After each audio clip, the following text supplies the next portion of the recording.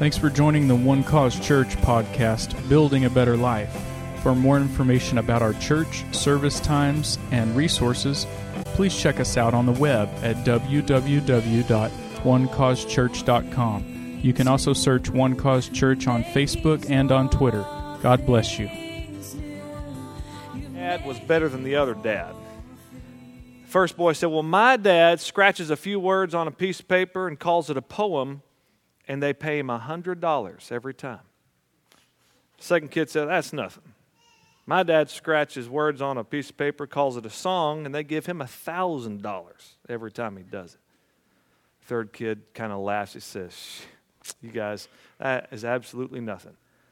My dad scratches a few words on a piece of paper, calls it a sermon, and it takes 6 guys to collect all the money. You. All right. Aren't you glad to be back in church hearing dumb jokes? I want to encourage you today, if you have the YouVersion Bible app, you can go there and search One Cause Church, and you can follow this morning. I've got a few notes on there for you. Psalm chapter 119 and verse 71 says, "It is good for me that I have been afflicted."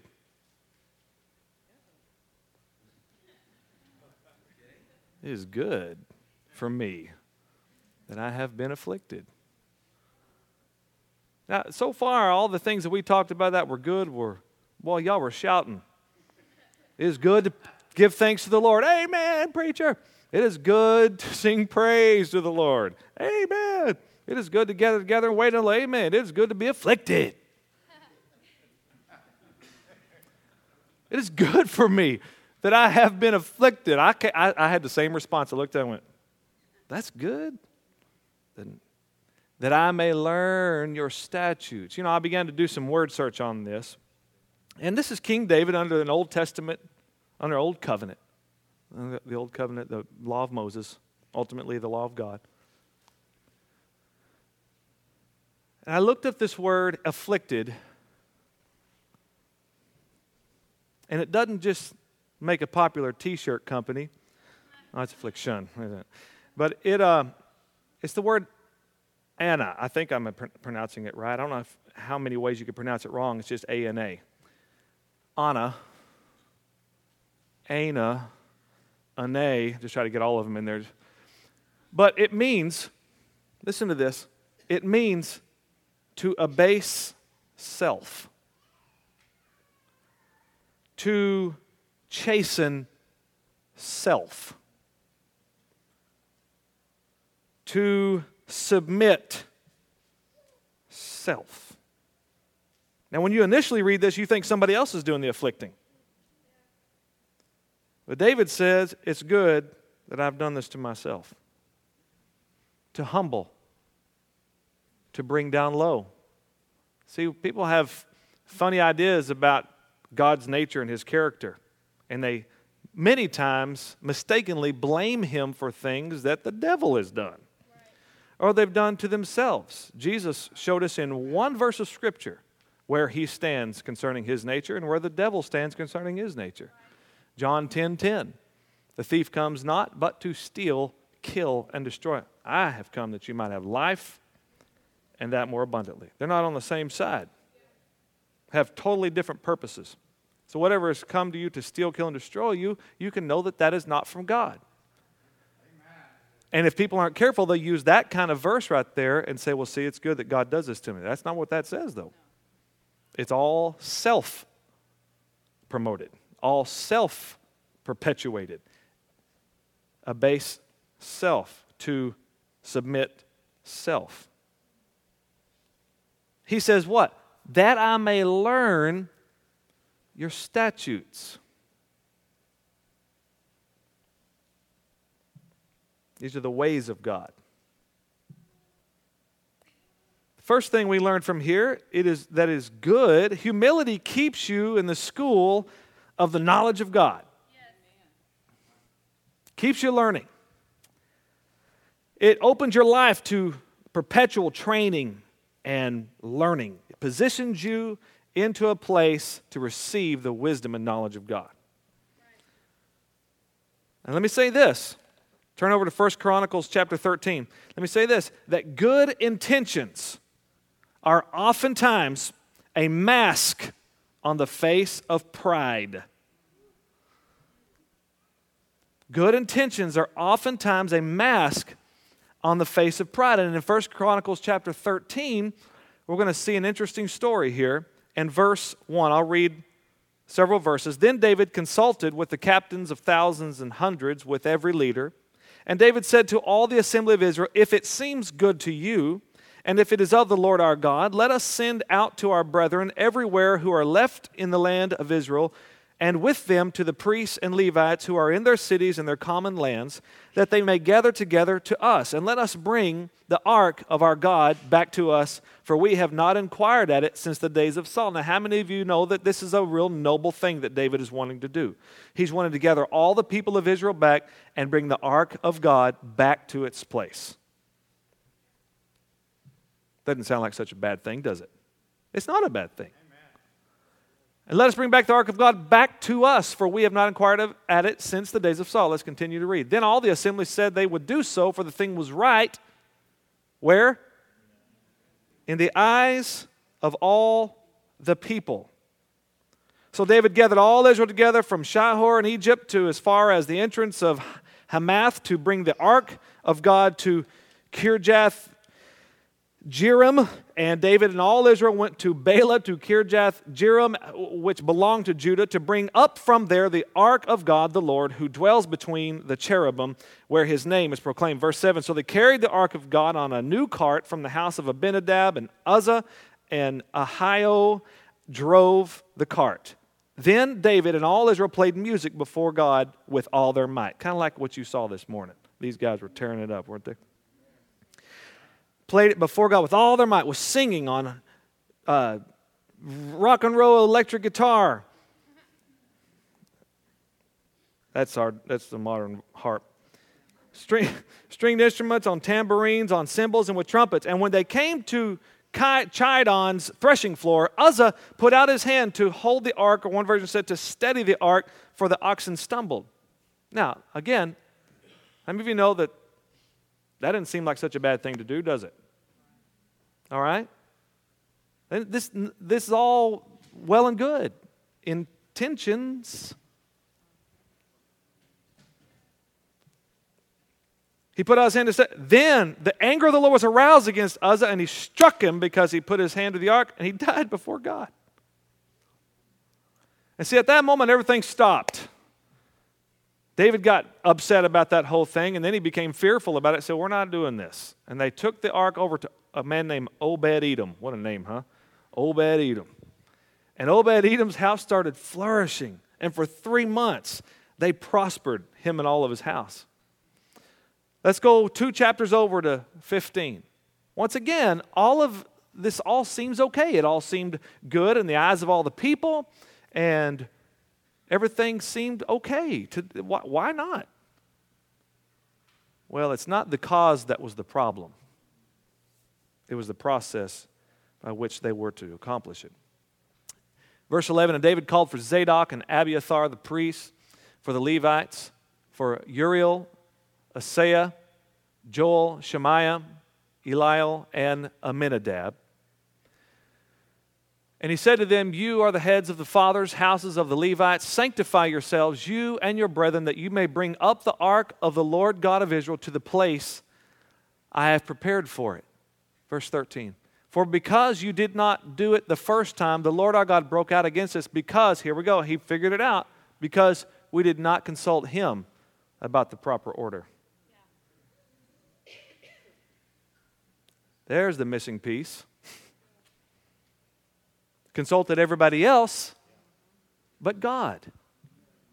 And everybody else, it made all sense to them. Proverbs 14:12 says there's a way that seems right to a man, but the end is destruction. See, David's cause was noble, but his process was his own, not the Lord's. And humility helps you learn the ways of God. Consulting him first will cause you to avoid so much of the potential trouble and pitfalls in your life. God has a way for you to walk. He has shown you throughout Scripture how to live your life. And we see it at its pinnacle in the New Testament. The just shall live by faith. Come to the place where we are continually humbling our opinion under the truth of God. And anything else, anything apart from that is sin. Whatever is not of faith is what? Sin. God won't be mocked. He's not going to change. But He offers grace to those who will simply believe Him. Amen. See, today, His grace is what teaches us how to live our lives. Thank the Lord. It's not the law teaching us how to live our lives. It's the grace of God.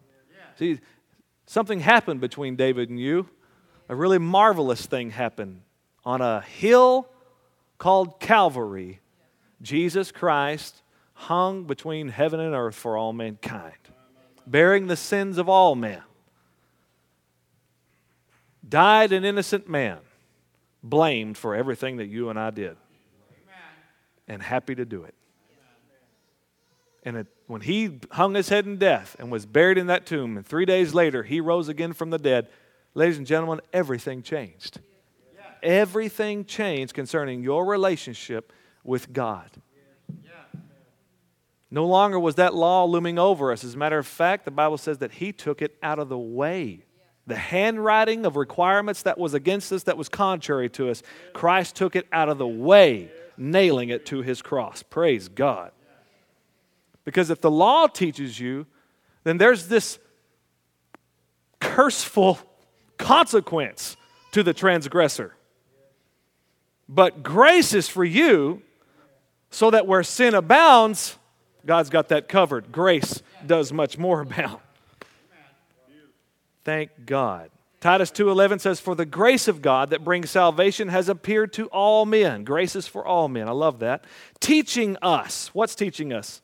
The grace of God.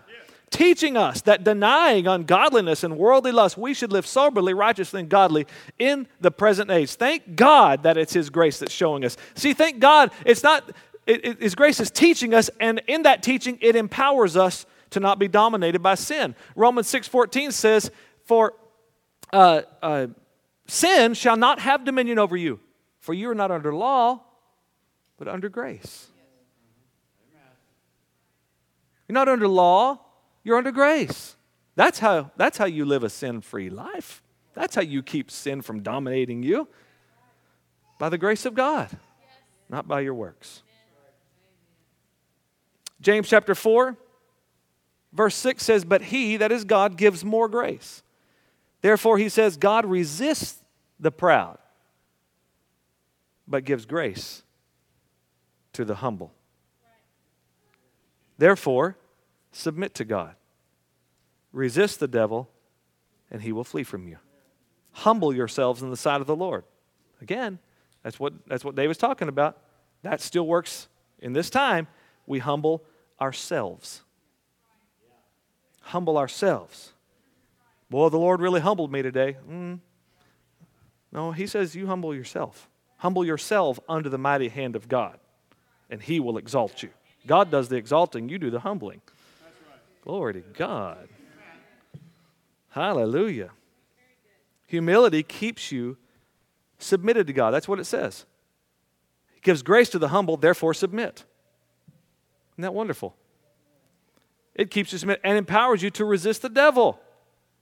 Humility, there's a certain weapon aspect about it. There's a certain warfaring aspect about it. You can't resist that which you are submitted to. So what humility does gives you clear perspective of who the real enemy is. And that order is there on purpose. Submit to God, resist the devil. That is, that moment you stop leaning on your own understanding is when you have a fighting chance. Right? Because the truth is, we're really not any match for the devil. You've been around too long, knows too much in your own strength. That's why the Bible says we don't fight. We don't fight with our weapons. We don't fight with this physical body. We don't fight with this mind. The weapons of our warfare are not carnal, but mighty through God to the pulling down of strongholds, casting down imaginations or arguments and every high thing that exalts itself against the knowledge of God, bringing into captivity every thought to the obedience of Christ. Isn't that wonderful? Now, when you think of truth, kind of words come to your mind when you think of truth in and of itself. Truth. I think strong. I think enduring. Right? The Bible. I think authentic, genuine. Right? When you think of humility, it has a whole different side to it, doesn't it? Softer, meek, shy, timid, gentle, obedient, submissive. Truth and humility. Eric Ortenblad, he's not here today, but he gifted me with this sword. I have no idea what to do with it, but I just think it's really cool. And he was talking to me about the kind of blade that is on this sword. It's called a Damascus blade or Damascus steel. And you can see some close-up pictures of what a Damascus blade looks like. See the markings there? Go to the next one, Michael, and you can see a little better. It looks like watermarks on it, doesn't it? That's what the center of this sword looks like. It's really interesting. Well, the Damascus blade is a combination of two or more metals together. Typically layers of steel alloy mixed with some softer metal like nickel. And what they do is as they fold these layers onto each other as they pound them out, and which helps further even remove any of the impurities that are in the metal. And it also greatly multiplies the number of the layers that are in the sword. So if a bladesmith starts out with 3 layers of nickel and maybe 4 layers of steel, kind of like this blade here, then a single fold will double the number of layers to 14, and they'll fold again to 28, and they'll fold again to 56. So there's multiple layers here, which makes this thing very strong. The interesting thing about the Damascus steel or the Damascus blade is they say, and I'm certainly not going to try to attempt it here for all of our safety, is that they say that you can bend the Damascus blade 90 degrees and it'll just pop right back. And it has this strength about it, too, that it can actually cut another sword right in half and keep its edge. It's an extraordinary piece of weaponry.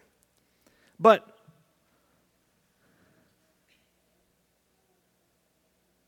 there's something to that strong steel being molded with the soft metal. What happens is in the pounding process of this blade, the soft metal works as a weld or as a glue to pull everything together. And that's what gives it its pliable feel, yet its strength. See, you become most effective in your walk with God. You become most effective in your walk of faith and in your fight of faith when you humble yourself to that truth. When you come under the opinion of God, truth and humility are like a sword that no enemy can stand against. See, Hebrews chapter 4, verse 12 says, "For the word of God is living and powerful," or quick and powerful, "sharper than any two-edged sword, piercing even to the division of soul and spirit, and of the joints and marrow, and is a discerner of the thoughts and intents of the heart." What's cool about that word two-edged is that in its original form, it really means twice spoken. The twice spoken, the word of God, twice spoken, is sharper than any two-edged sword. The word sharper here, I looked it also up in the Greek. I like to do word studies. And it means sharper as if by a single stroke. That's all it takes. See, it really doesn't take much to conquer an already defeated enemy. And God has shown us that the word of God is all you need.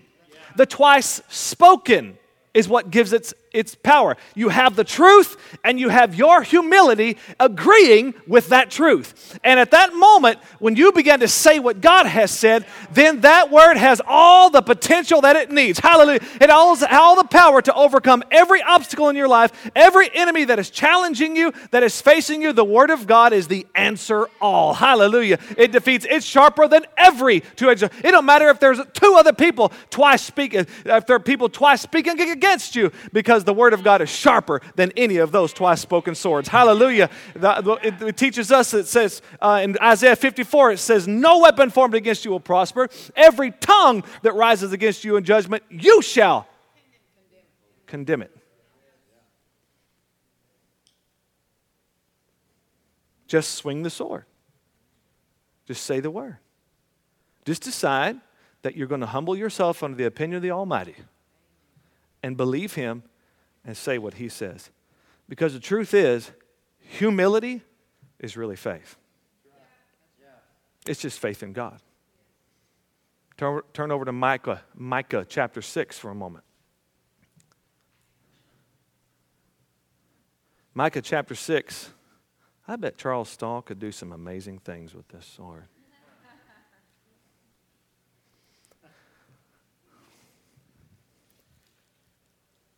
Micah chapter 6. He has shown you, verse 8, O man, what is good? And what does the Lord require of you? To do justly, to love mercy, and to walk humbly with your God. This is what the Lord requires, to do justly, to love mercy, and to walk humbly with your God. Now, in Matthew chapter 23, Jesus is rebuking the snot out of the Pharisees. And in verse 23, He actually starts off telling them what they do. That's right. Woe to you, scribes and Pharisees, hypocrites, for you pay tithe of mint and anise. How many of you tithe off of your spices in your house? I ain't that good a tither, Pastor. Well, I'm not either. But these guys, tithed down to the very spices in their house. Made sure all of it, 10% of it went to God. And have neglected the weightier matters of the law. Got a lot of things right, guys, but you're forgetting the most important things. What does it say? Justice, mercy, and then Jesus says faith. We lost it on the screen there. Justice and mercy and faith. The Old Testament says justice, mercy, and humility. But Jesus taught us that humility and faith are really the same thing. The just shall live by faith. These you ought to have done, is what He said, without leaving the others undone. What you did, you shouldn't. You should do it. This is what you really should do.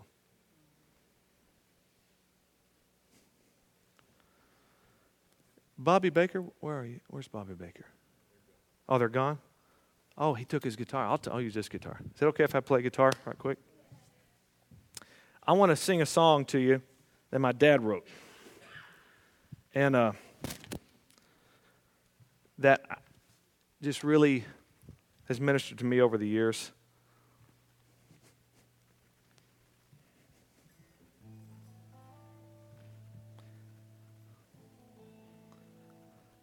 But coming under the humble opinion that what God says is all that you need. It really makes things pretty simple, doesn't it? We think about that. Just submitting to the Word of God. Now, I'm not saying that it's necessarily easy to do, but the idea is simple. God always deals with us in simple ways. He simply just wants us to believe Him. To live our lives believing God. And you show your belief by what's coming out of your mouth and then the action that follows. Sharper and more powerful than any two-edged sword, and hidden in its wisdom is a wealth of great reward. Magistrates and rulers have long tried to bring it down, but the more they try, the louder still came the holy sound. Just say the word, and giants start to fall. Just say the word, and they become a Jericho wall. Just say the word, no enemy can stand. When you say the word, it's a sword in your hand,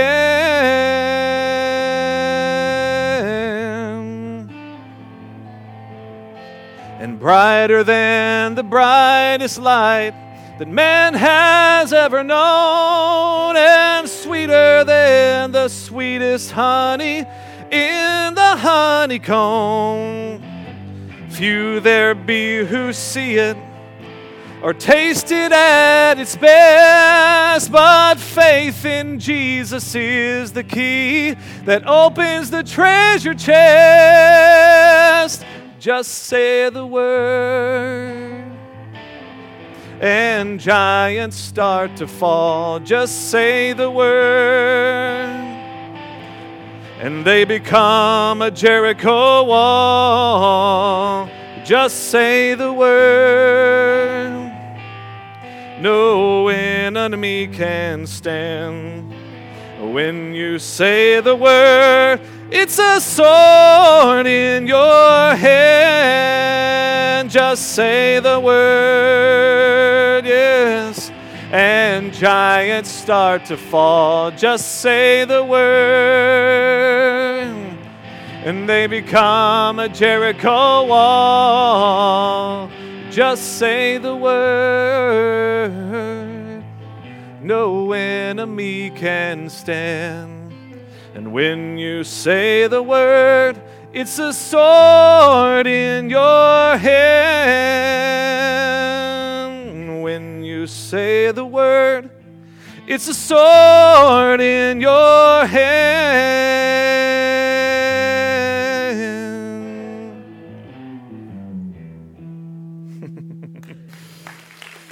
Amen.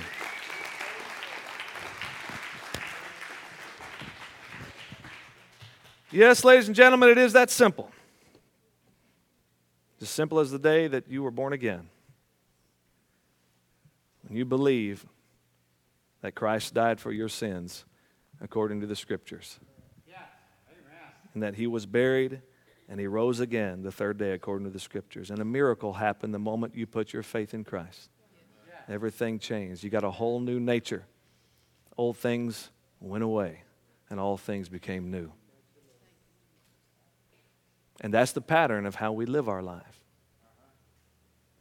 I want to finish with this scripture, Romans chapter 1, verse 16. It says, "For I am not ashamed of the gospel of Christ, for it is the power of God unto salvation to everyone who believes, to the Jew first and also to the Greek. For in it," that is in the gospel, "the righteousness of God is revealed from faith to faith, as it is written, the just shall live by faith." The righteousness of God is revealed from faith for salvation to faith to live by. God has one way. It starts in faith and it stays in faith. Let's bow our heads for a moment. Father, I want to say thank you for this time in your presence. Thank you, Lord, for gathering this people here today. Lord, I believe that everyone is here today by your design, by your purpose. And I thank you, Lord, for this moment right now that we are here under the hearing of your word. And Father, we take this moment. We take this moment right now to put a stake in the ground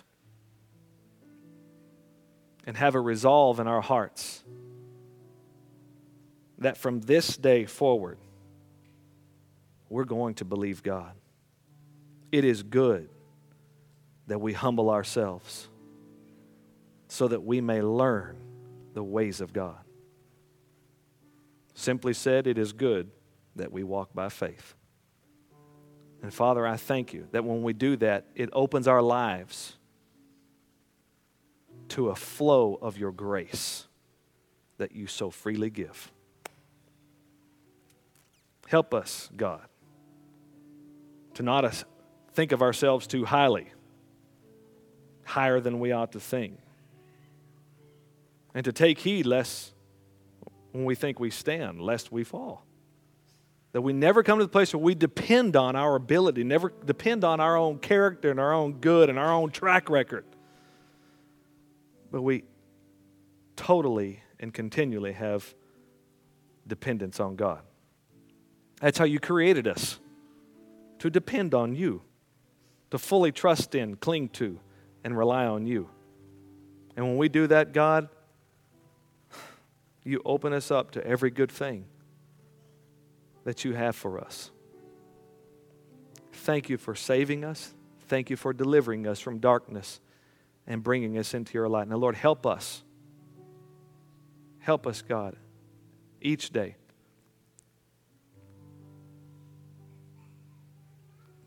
to follow the steps of faith. Thank you, Lord. The Spirit of God is here today, and He's ministering to you and speaking to you. There are various needs here in the room, and He's here to minister to every one of them at whatever level, because His love has no end to it. He loves you today. Loves every part about you. He created you. Wherever there is correction that needs to be made, make the correction. Whatever you need to repent of today and turn from, do it right now. Whatever change needs to take place, make it happen. Our lives are made up simply of the choices that we make. So I'm here as your pastor to admonish you and to encourage you. Make good choices. Wrap your mind around the Word of God and make your life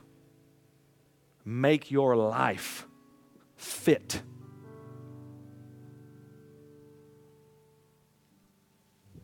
to its call. Be transformed by the renewing of your mind. I heard a man say that true Christian maturity happens when we just stop arguing with the Word of God. When we see the Word, we hear the Lord speak to us, at that moment, we don't argue. We don't try to reason it out and try to make excuses and justify. We just say, yes, sir. That's what I believe right now. I choose you. Hallelujah. And today, let's walk out of here better. Let's walk out of here with a new, fresh perspective. Unclouded, uncomplicated, just walking by faith. Hallelujah. And flowing in His grace. Can you receive that today? Amen. Amen. Hallelujah. Let's stand together today. Hallelujah. Glory to God. Glory to God. Praise the Lord. It is good. It is good. It is good. It's good to be in the house of God today. Hallelujah. It's good to go home and eat leftover turkey. And get very good amens there, but everybody's ready to go out and eat and do something different, aren't you? Well, thank you all for being here today. I want to say thank you especially to those of you who are with us for the very first time at One Cause Church. I'd like to have the opportunity to shake your hand and meet you. Right after service is over, I'm going to go right over here. There's a little room right there where that door is, and I'll be in there, the door propped open, and be happy to shake your hand. I'd love to meet you and just say thanks for being here. Love to hear your name. Thank you for being here. God bless you. Now, for the rest, I would, as we get ready to go out of here, I want to ask Dr. Holler, Dr. Pastor, Apostle, Pope, Archbishop, whatever. Dad to come up here and say whatever you want and dismiss us. Once again, thanks for joining the One Cause Church podcast, Building a Better Life. We invite you to check us out on the web at www.onecausechurch.com for upcoming events and information about us. God bless you.